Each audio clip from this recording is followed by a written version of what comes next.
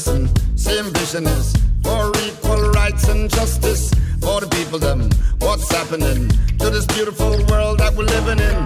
World citizen, lift up your voices. Welcome everybody to the People Powered Planet podcast, where each week we have exciting guests, not just talking about all the terrible problems of the world, which we're kind of drowning in, but instead uplifting views of how we can build a better world, how we the people can come together and create a people-powered planet. Today, we have a very, very special guest, an old friend of mine who I knew since the early 60s when he was involved with anti-war activities back then to prevent a nuclear war with the Soviet Union. He's the author of a book called Waging Peace, The Adventures of a Lifelong Activist.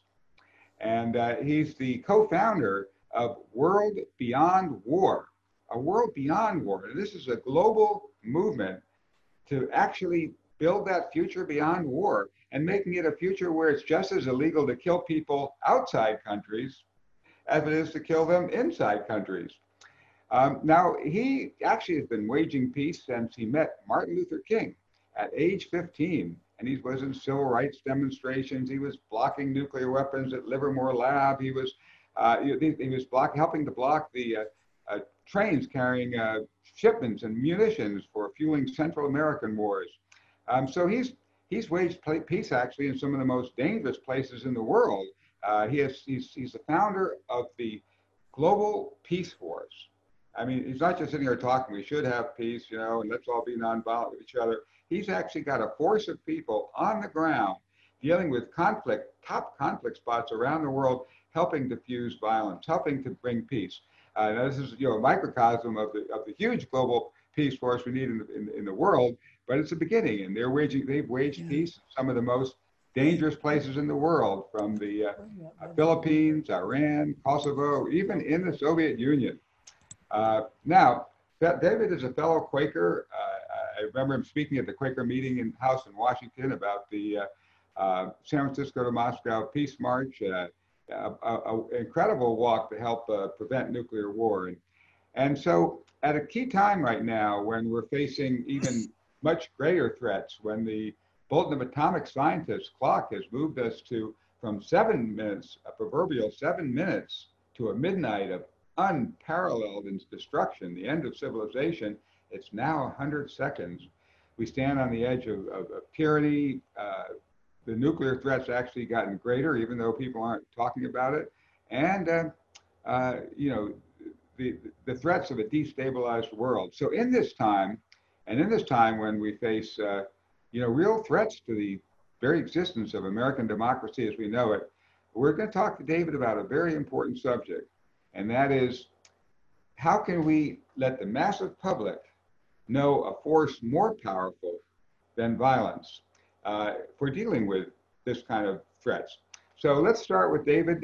David, I'd like to have you talk a little bit about how you see the power of nonviolence helping us in these dangerous times.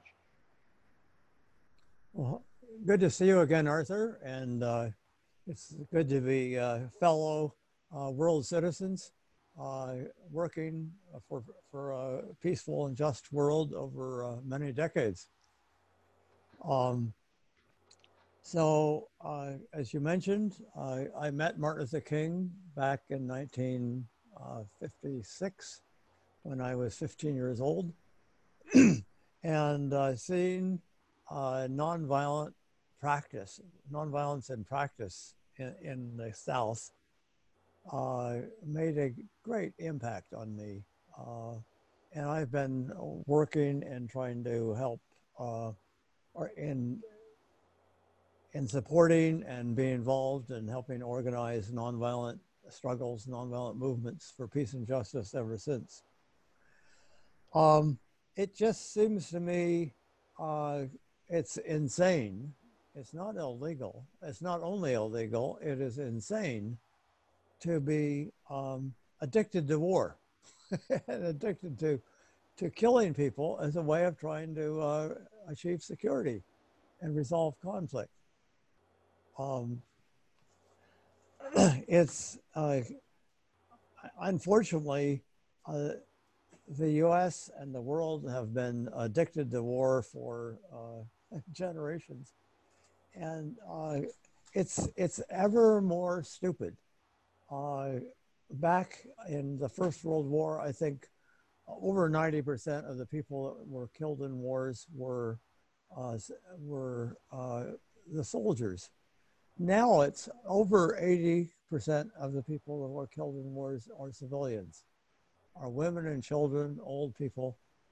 And as Daniel Ellsberg points out in his new book, he says that if we have even a small nuclear war, we're going to end up with nuclear winter.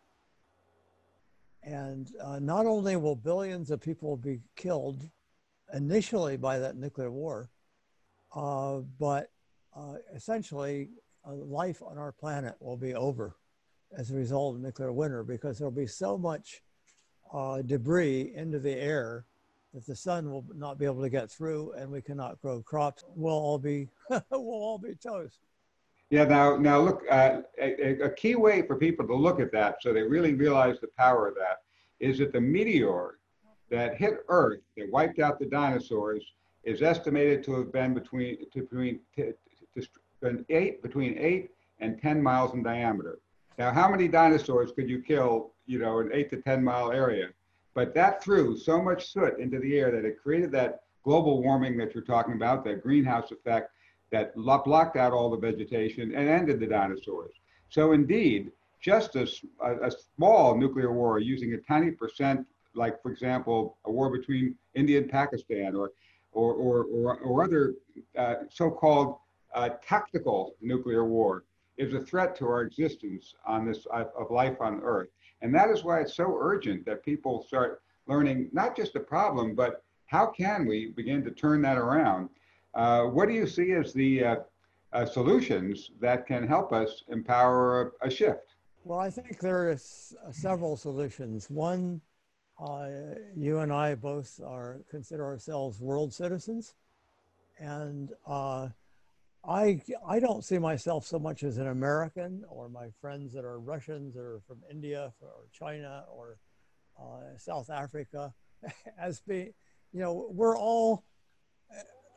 I consider we're all children of God. We're all citizens of the world, and especially in this age of potential nuclear war and pandemics like COVID-19,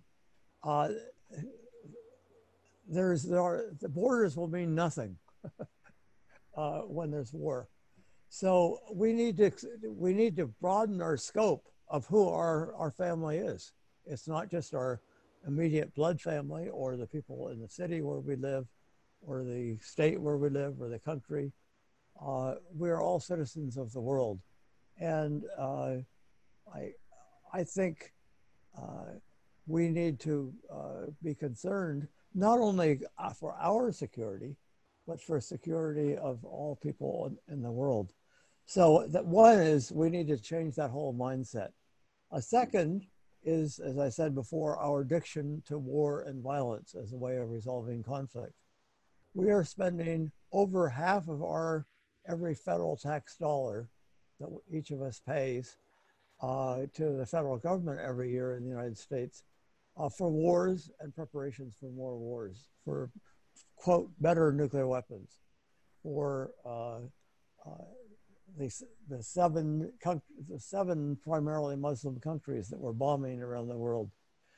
The Cost of War Project, I think last week came out with a study showing that at least 39 million people were driven from their homes from the wars since 9/11.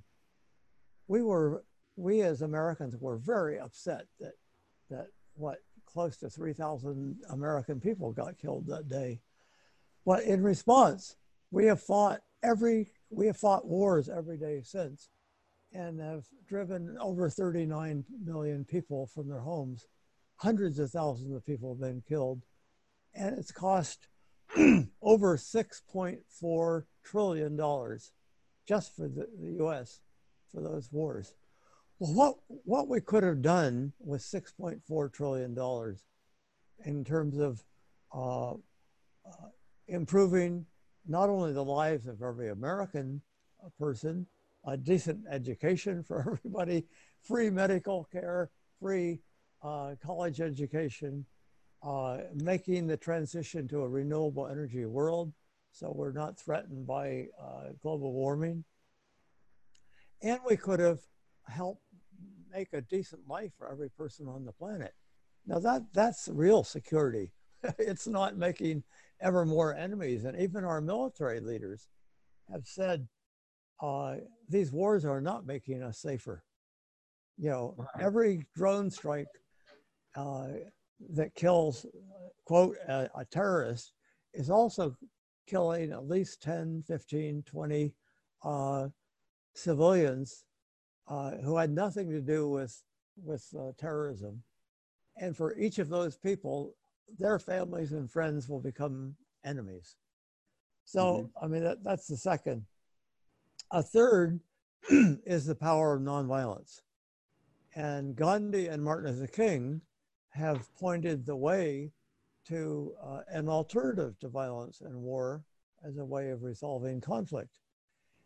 And what I feel so empowered and excited about is that people all over the world are discovering the power of nonviolence and nonviolent movements as a way to resolve conflict.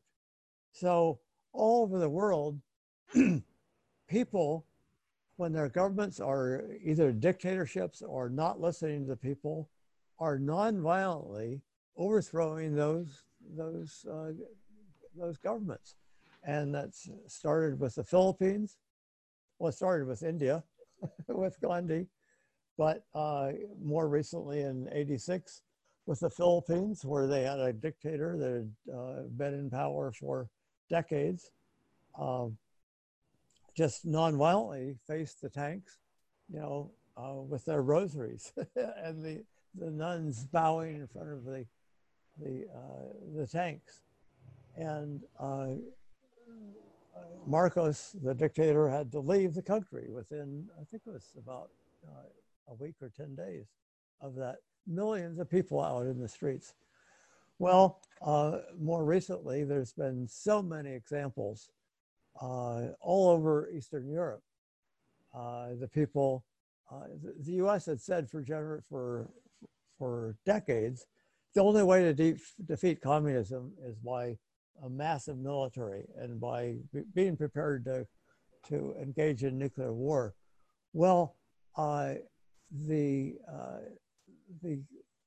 Berlin Wall fell, and the communist dictatorships all over Eastern Europe fell, not as a result of all the American billions, trillions of dollars we'd spent on war, but through the people non-violently saying, we're not going to take this anymore.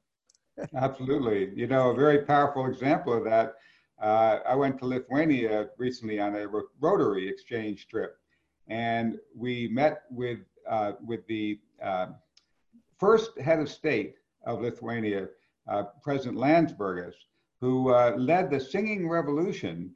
This was the first country to break away from the Soviet Union. And I got to meet with him because Gary Davis, the one we talk about in our movie, The World is My Country, World Citizen #1, he had given Landsbergis a world passport 2 weeks after he declared independence from the Soviet Union. And Landsbergis told me that this passport was so important to him because once they declared independence, he could still travel with his old Soviet passport, but he didn't want to do that. I'm not a Soviet. I just said we're independent from that. So he was so glad to have the world passport. He said, so when I went to the border, I pushed them the world passport and they stamp it. So he thought that was so great. And you know, it was incredible because here was the mighty Soviet empire that had crushed resistance movement after resistance movement. Every even semi-violent resistance movement was crushed. But in Lithuania, they had a singing revolution. People were out there singing songs of freedom, you know, as you mentioned, they were doing rosary beads in Manila, but here they were singing songs of freedom. And when we went on our tour guide said, I was up on top of this building here telling people, okay, the tanks are coming down this street. And then everybody would rush to that street and block the tanks. They weren't running away from the tanks. They were going toward the tanks. And they were keeping the tanks from taking over their TV station, from taking over their parliament building. And they were doing the same kind of nonviolent thing we saw with that Chinese student who, before the whole world, stood in front of a tank. And they were using the appeal to the humanity of the driver of that tank with their bodies. And 17 of them were killed. 17 were run over by tanks. But 17 is a very small number compared to what would be lost in a much more unsuccessful violent revolution. So tell us a little bit more. How did these various movements learn about nonviolence? And how does that get taught to people? There is a film called The Force More Powerful, which is 6 stories of nonviolent people power making major change in history. And one is Gandhi in the Salt March in India. One was the Civil Rights Movement in the United States, where the students nonviolently challenged segregation, went to jail all over the south of this country, risked their lives. I mean, some were actually killed. A third was the nonviolent resistance to Hitler and the Nazis in Denmark, where they saved over 90% of the Jews nonviolently from Hitler. I understand in that story briefly that at one point the Soviets ordered the Soviets put up their flag, and the president said, you have to take down that flag, and the Soviets of course said no. So any soldier takes down our flag, we'll shoot him. And the king said, I am that soldier. And so they couldn't shoot him when he took down the Soviet flag. So yeah, the power of nonviolence is pretty incredible. But carry on. And a similar story, I think it was the king of Denmark, when the Jews were all ordered to wear the Star of David. The king decided, announced that he was going to be wearing the Star of David. Well, that's solidarity. We're all brothers and sisters. We're not going to allow people to be singled out for killing or discrimination. So the solidarity movement, where the people in Poland, that was really the example for all of Eastern Europe of how to resist the communist, the Soviet domination. The nonviolent overthrow of Pinochet, the dictator in Chile. And finally, the transformation of South Africa from an apartheid regime to a democratic society. So those films are available on the International Center on Nonviolent Conflict website. And people need to be inspired. There are examples of, they're positive examples of how to deal with oppression and governments that are misbehaving, that are not meeting the needs of the people. And there's Gene Sharp, who I know you know, but wrote a book called The Politics of Nonviolent Action, and wrote a book called Waging Nonviolence, which is, he talks about 20th century experience, 21st century potential. But he actually, in much more depth than this film, talks about all the examples of societies where people nonviolently overthrew those governments that were oppressing the people. It's actually even more than just telling you what happened. It's actually the detailed manual on how, you have to have a detailed manual on how to do a nonviolent revolution, point by point, step by step. What are the factors and steps? And this has become a manual used by people around the world to bring down dictatorial governments. And it's something that, frighteningly could be important for us here, where we're now hearing that, we may have a president who refuses to step down, who takes a dictatorial power by manipulating the election, by having armed vigilantes trying to intimidate poll workers by saying, they're saying, well, we're protecting the poll by, keeping people who aren't authorized to vote, and just so many things that could lead up to incredible oppression right here, with far greater tools of oppression than Nazi Germany or the Soviets ever had. Total information control of knowing everything, where everybody moves and everything. We have all this great technology that served us, but it also, tracks us everywhere, and facial tracking, and so from satellites. So when we look at those threats, there will be people who will think, oh, this is terrible. We've got to have a revolution. How do we quiet those people who think they should have a revolution, when that's exactly what the forces of oppression want? They want somebody to, kick up violence so they can come down heavy. Yeah. How do we quell that, the people who are frustrated from thinking they could solve it with violence? Well, first, before I try to respond to that, and just in terms of this present situation, there's increasing discussion by many people that even if the president in the White House loses the election, he may not be willing to leave the White House. He may not be willing to. He'll call it a fake election or fraud, and so there is if people go to choose democracy.us, hundreds of thousands of people are signing that, and it's a declaration that if that happens, they will nonviolently resist, similar to what's happened in India and in Eastern Europe and the Philippines and Liberia and so many other places, South Africa.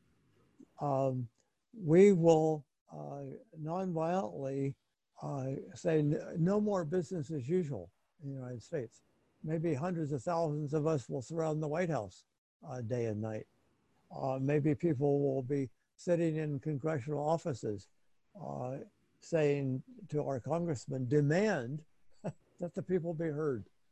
But at any rate, and there will be trainings on the 23rd and the 30th of this month that George Lakey and Daniel Hunter will be leading. But anyway, that's choosedemocracy.us. I encourage people to take a look at that. So nonviolence is not just something to look at in history. It's what's happening right now. And I think, if I remember your question, I think in terms of governments, when they are dealing with people with guns or with looting, they know how to deal with that. They just shoot back. They put their knees on people and kill them. They just get more repressive, and they won't even allow then nonviolent demonstrations to happen. They consider everybody as part of the enemy.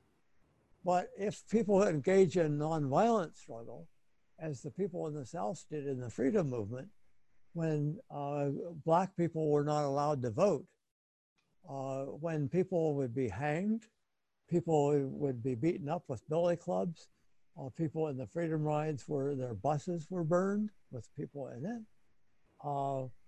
Over and over and over again, the government was using violence to try to stop these movements. Well, when the people in Alabama the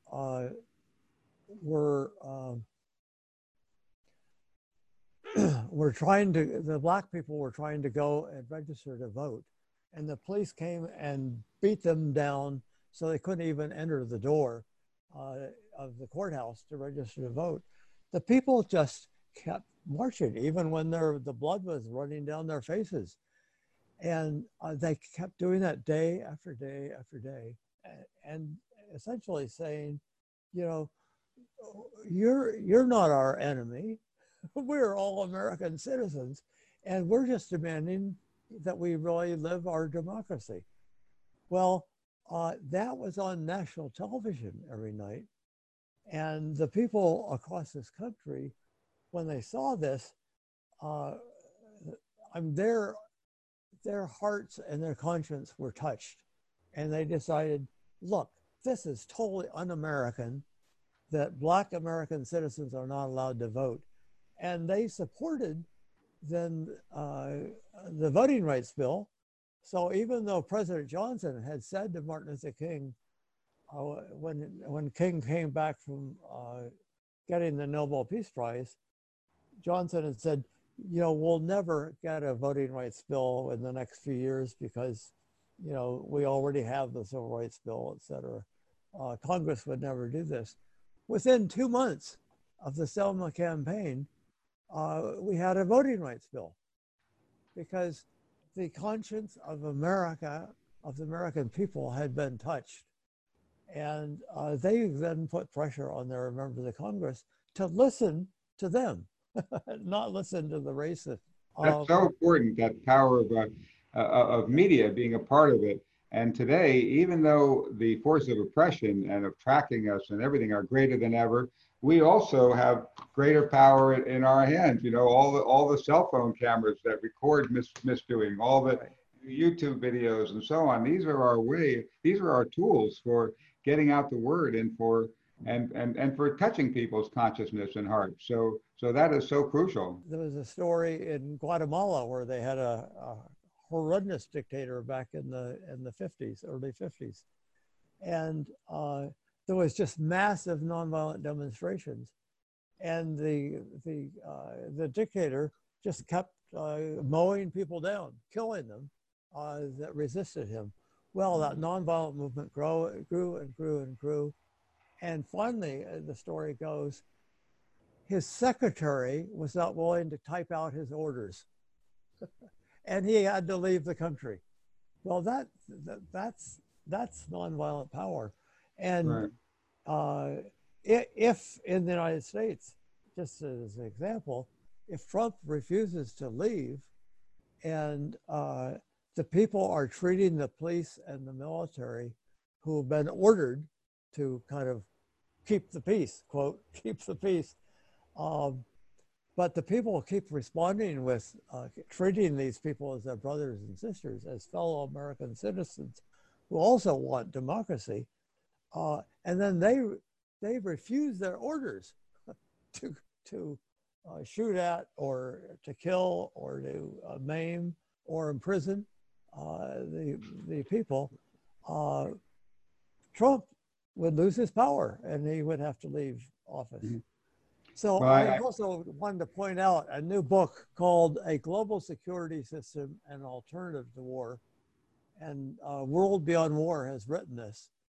And it lays out a positive vision of how, instead of spending over $1 trillion a year on wars and preparations for wars, and essentially making more and more enemies around the world, how the methods of diplomacy, the methods of negotiation and mediation of nonviolent peace forces, that instead of sending the Marines in if something terrible is happening in some part of the world, send some nonviolent peace teams to go and accompany the people that are being attacked. And this is happening all around the world already. So anyway, I highly encourage people. This is the 5th edition of this book. We've been improving it every year. And for people that, I mean, it really is an addiction. Just as I think there can be, alcohol can be addiction to millions of people. Our addiction to thinking that we can get security through killing, through threatening to put an end to life on our planet, through nuclear war. I mean, this is absolutely insane. It's immoral. I mean, we criticize, and rightly so, the Hitler and the Nazis for killing 6 million Jews. Well, that was terrible. But now we're threatening to kill every person on our planet through nuclear war. And why, and why could anyone ever justify for any reason putting an end to all human life on our planet? I mean, I can't quite get it, but each of us keeps paying over 50% of our federal taxes every year for these wars and preparations for wars, and say, no, we don't have enough money for decent education for every child. No, we don't have the money for masks to defend people from this pandemic. No, we don't have,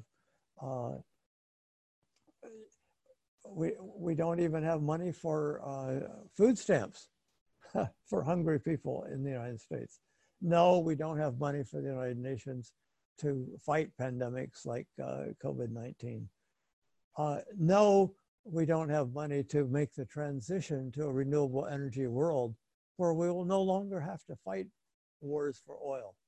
So if the American people, like the people of India and like the people over Eastern Europe and the Philippines and Liberia and South Africa and Chile, were to say, we're not going to put up with this addiction to violence and war anymore. We are all citizens of our world, and we're going to demand that we commit ourselves to peaceful, nonviolent ways of resolving conflict, and putting those trillions of dollars that we're putting into wars and preparations for wars into meeting the needs of every human being on our planet, the human environmental needs. We could be the most secure nation in the world. Mm-hmm. I mean, people would love the United States. What if instead of 800 military bases around the world, which are attacking people and dropping bombs on people, we were having hundreds of thousands of Peace Corps people out making friends? Well, and, teaching in the schools and, feeding the hungry and starting health clinics. Well, I mean, that's our choice. And we can either see ourselves as citizens of the world, and just as we care about people in our own immediate family, we care about each other all over the world.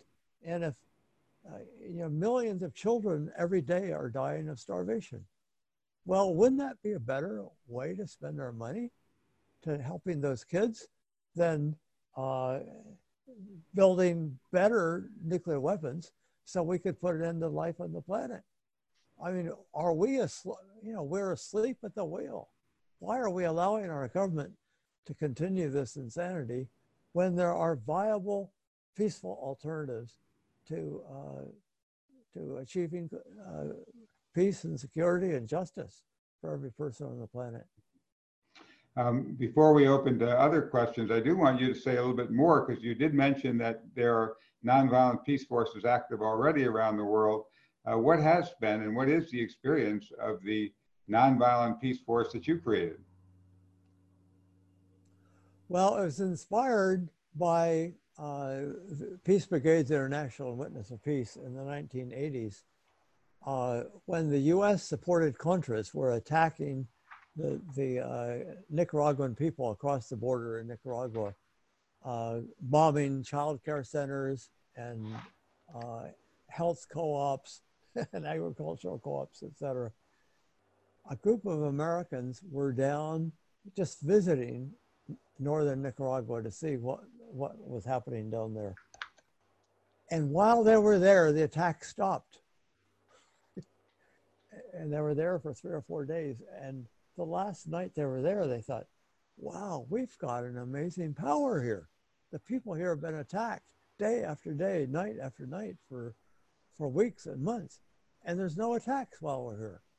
So they started Witness for Peace, where for the next many years, there were American people coming down, both long-term people and people who would come down for 2 weeks and be in the war zones just to be present with those local Nicaraguan citizens. And it was an example. I mean, it was American people saying, these are our brothers and sisters. We're not going to allow this to happen. And through the power of nonviolent presence, for whatever reason, the people that were on the other end of lobbing those bombs across the border did not do so. So, inspired by that example, and there's many more examples that I could mention, people from around the world have started the Nonviolent Peace Force, which now has hundreds of people in conflict areas in different parts of the world accompanying civilians who are being threatened by warring parties. And sometimes it's the government, sometimes it's, the guerrillas on the other side, and sometimes it's both. But we have people presently in Myanmar, in Burma, in the southern Philippines, in Mindanao province. We have people in South Sudan. We have some people in Iraq, but who are actually accompanying civilians who are, as I said earlier, the victims of these wars. So as we saw in Central America, where we focused on protection of the local peacemakers and the local human rights workers who are threatened by the powers that be. If we can help make it safer for them to continue their work, we as outsiders, we can't be the people that know all the solutions, but we just by our presence, we can make it safer for them to continue their work. This is a very important contribution we can make. So even the United Nations is now discovering that unarmed, nonviolent civilian peacekeepers can often be much more effective than even armed peacekeepers or UN Blue Helmets. Different UN bodies, UNESCO, UNICEF, the UN agency working with refugees, are contributing some money to the Nonviolent Peace Force to do the work in war zones around the world. And I mean, our vision is that this could become thousands of people. And actually these peace teams are not just Americans, they're people from all parts of the world. So they're truly examples of the human family coming to the aid of others in the human family that are being inflicted with violence and death by death squads and by governments that are killing people. So, and I think the Secretary General of the UN actually talked about unarmed protection, or unarmed civilian protection is what they're calling it. So I think if those of us that are doing things like the Nonviolent Peace Force and the World Beyond War and people in the nonviolent movements around the world continue to show the power of nonviolent means to resolve conflict, I think this is contagious. And people, I mean, nobody loves war. Nobody loves to kill other people, but just because your government tells you that they're, the bad guys. I think people want to feel, loved and secure and feel we can be friends with each other. We don't have to kill each other. What mother would wants their children to go off and kill and be killed? What father wants their children to go off and kill and be killed?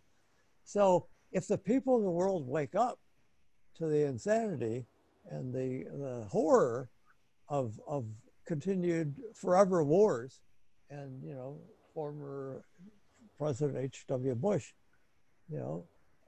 I guess it was, or just W. Bush, said, well, there's going to be forever wars.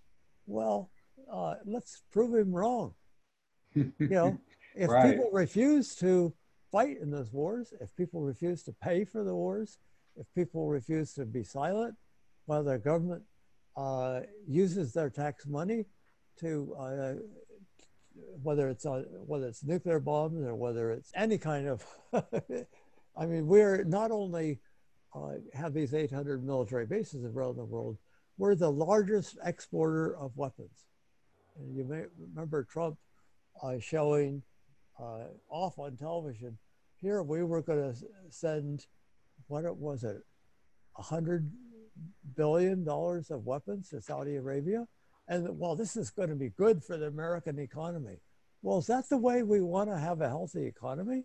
Is that we're going to be killing the people in Yemen, and you know that children will die of starvation because you know they can't get any food? I mean, is that? I don't think that's who we are as American people or people of our planet. We want to live in peace with each other, but we've got to wake up and say we're not going to put up with it. We're not going to cooperate with it. We're not going to go on with business as usual while our governments keep fighting these, you know, ridiculous wars. Very good point. Well, now, before we throw it open to questions, can you just tell us if people want to be part of that nonviolent peace force, if they want to sign up for that, and or have friends or young people that would like to be a part of that, how do they do that? Where do they go? Well, you can just Google. For a lot of people have computers, and I suppose that's the way people are watching this program. But just look up Nonviolent Peace Force. You can find out actually much more than I was able to say here, what they're doing in different parts of the world. And if you're interested in the possibility, I mean, I think we're recruiting people that really have some experience in peacekeeping and nonviolence. But take a look at that. Also, take a look at World Beyond War, where you can actually sign a declaration of peace that you want to, you commit yourself to working to nonviolently to end all war. And you can then see all kinds of great articles in this, order a copy of this book, A Global Security System. David Swanson has written many books, including War is a Lie. And all wars are based on lies.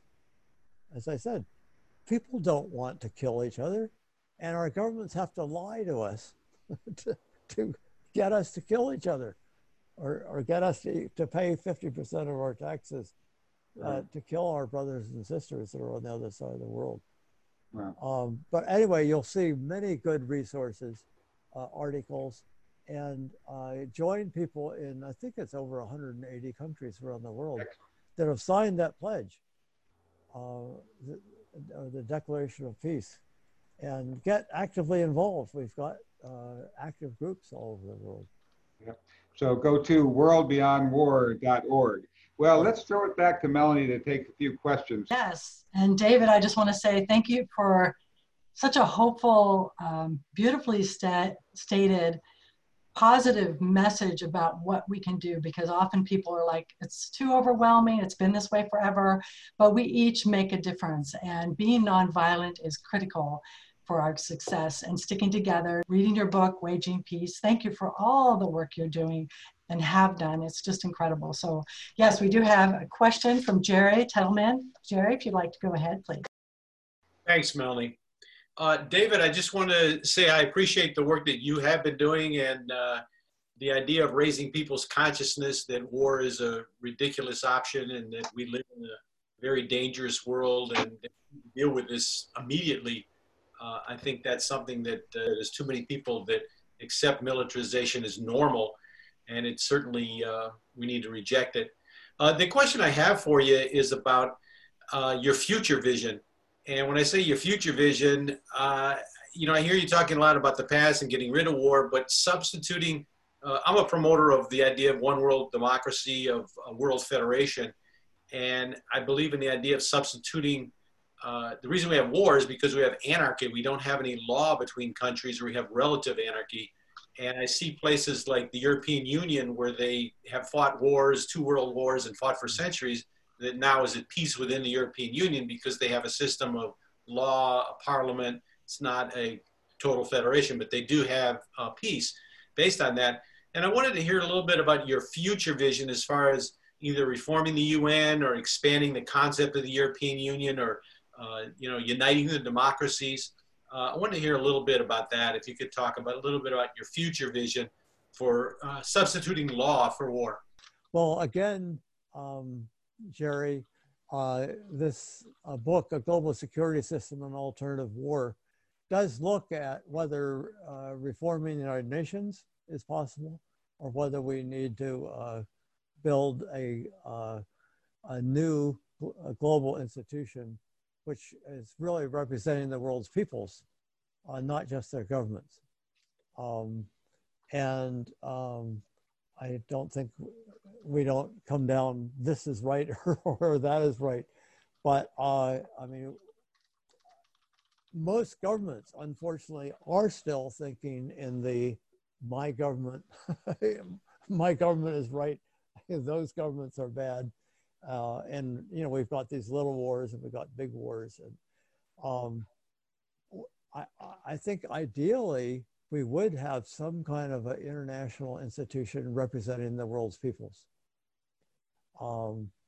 And where something like the question of, do we want a continuation of war? Well, the governments are going to say, well, yes, we have to defend ourselves.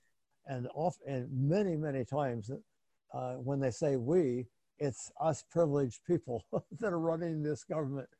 And it's thinking very narrowly. It's not thinking of the millions of people whose sons and daughters will have to go off and fight and get killed, and bombing other people's villages, etc.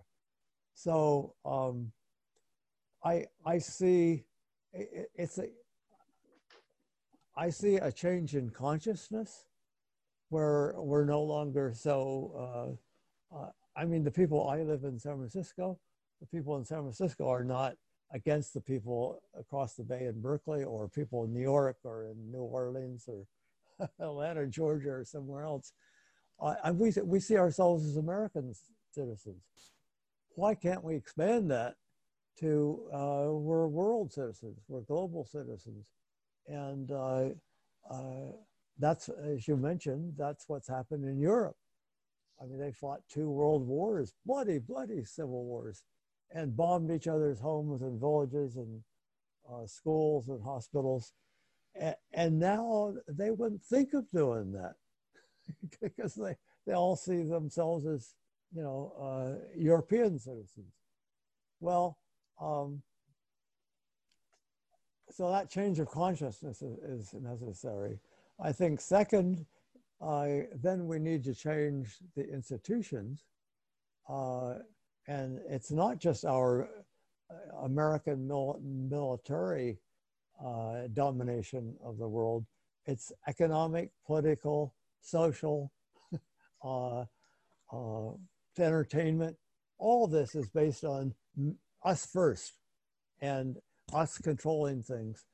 Well, I mean, on a smaller scale, that's happening all around the world by different countries. We need to change the institutions, which are really going to reflect, that's the World Trade Organization and the UN and everything else, to really reflect what is going to benefit all the people of the world, not just our nation state. I don't know, but I encourage you to take a look at this global security system, alternatives to war, for much more in depth on that question. So crucial what you're talking about the role of law. And it's interesting that the experience of Jim Crow in the American South that you started out with the lynchings and the burning schools and all these things, it's very interesting that when the people who wanted to create the apartheid system in South Africa got going, they actually studied the American South and how to do it. This is something Trevor Noah brought out. And in Germany, when Hitler was constructing his apartheid system and a system of what led to the concentration camps, he also studied the the techniques that had been developed there in the American South. And at the same time, it's so inspiring that it's we the people, the group what you were a part of with Martin Luther King and everyone else, that brought down that incredible apartheid state in the South. And that also became the example that the people in South Africa used to bring down the apartheid government and to put Nelson Mandela, who was in jail, into being the president. It was also what was studied by the people in Germany that brought down the Berlin Wall with huge people power and helped actually be a part of the crumbling of the Soviet Empire. So now it's so incredible that, you know, we Americans, we people in America, if we can bring out the best in us, we can be incredible leaders to the world. So we can on the one hand lead in destruction, or we can be the leaders of creative new ways. And you know, one of the things that we learned from the experience in the American South is that there were three critical elements that made it possible to beat a system that was so incredibly oppressive. One was nonviolence. If people, when people were lynched, they went out and lynched a white person. When their church was burned, if they went out and burned a white church, I mean, that war could still be going on like it has in the Middle East forever, back and forth, killing more and more and more till we kill us all. But that power of nonviolence was a critical element. The second key critical element was media, was getting the story out. As you mentioned, it was that people saw that on national television that had that compelling thing. If it's all done in silence and we can't share it, you know, it doesn't work. The Berlin Wall came down, we all saw it on TV. In South Africa, people all over the world rallied to support that because they saw what was happening in apartheid. So the second key element is media. But the third key element is law. As you said, you worked to get this, you know, Johnson said we couldn't pass a voting rights law. It was passed. And when you had that law, then that could really make fundamental shifts, even in people who weren't touched by the nonviolence, even people who would never be moved by a feeling of empathy for the people who were killed. The law is what implemented the wishes of the people who felt the empathy. So we have to have that third crucial step, law. Now in the world, we don't have that crucial step right now. There is no world law. There's treaty law, which is deals between countries. And as we see, Trump is breaking these all the nuclear weapons treaties that help protect us. He's tearing them up. The U.S. is going in the opposite direction. I mean, we developed the International Criminal Court, you know, some years ago, to make sure that all nations abided by, you know, human rights standards, et cetera. And now, when the International Criminal Court is looking at some of the things that the United States military has done in Afghanistan and Iraq, we are threatening those people that are part of that International Criminal Court. It's like, you know, you are the enemy for calling any American citizens to court. We have to abide by law, just as, I mean, most people in this country will abide by the speed limit, you know, because that's in everybody's interest. Well, we need to come to that same place where the human rights of every person is respected. And the treaties which have been painstakingly produced that are going to respect that are respected by all people. And I just remembered, Arthur, something you mentioned, Gene Sharp earlier, but his book, Dictatorship to Democracy, by the way, is the book that has become a handbook for people all over the world. And it's in many languages. I encourage people to take a look at that book, because it's a handbook of how we move from dictatorship and governments that are not listening to people to real democracy. Thank you for that. We do have one more question from Gene Stevens. If you would like to go ahead and unmute yourself, we're almost out of time, but please go ahead. So I wrote in the chat, do you have any ideas on how to get the peace groups and the environmental groups to unite under one organization or digital umbrella to ban the nukes? I agree with you totally. And again, World Beyond War does have a bunch of articles and strategy suggestions on how the environmental movement and the peace movement can be working together. I'm actually working together with the Poor People's Campaign these days that is really bringing people in all these movements together. The people that are fighting poverty and injustice and racism and militarism and environmental destruction, the environmental movement, and women's movement, student movement, etc. I mean, as long as we keep fighting our individual little struggle, we're going to keep losing. But if we can realize that the source of all these problems is very similar, and we need to be working together, then I think as the people in Germany and the people in India and the people in South Africa, et cetera, discovered, together we've got, and if we can maintain a nonviolent spirit and in our actions and our movement, we can have tremendous power. So I support you entirely in saying we need to be working together. And I did see in the chat box, somebody asked how many of us have stocks in any of the companies that are making nuclear weapons and military.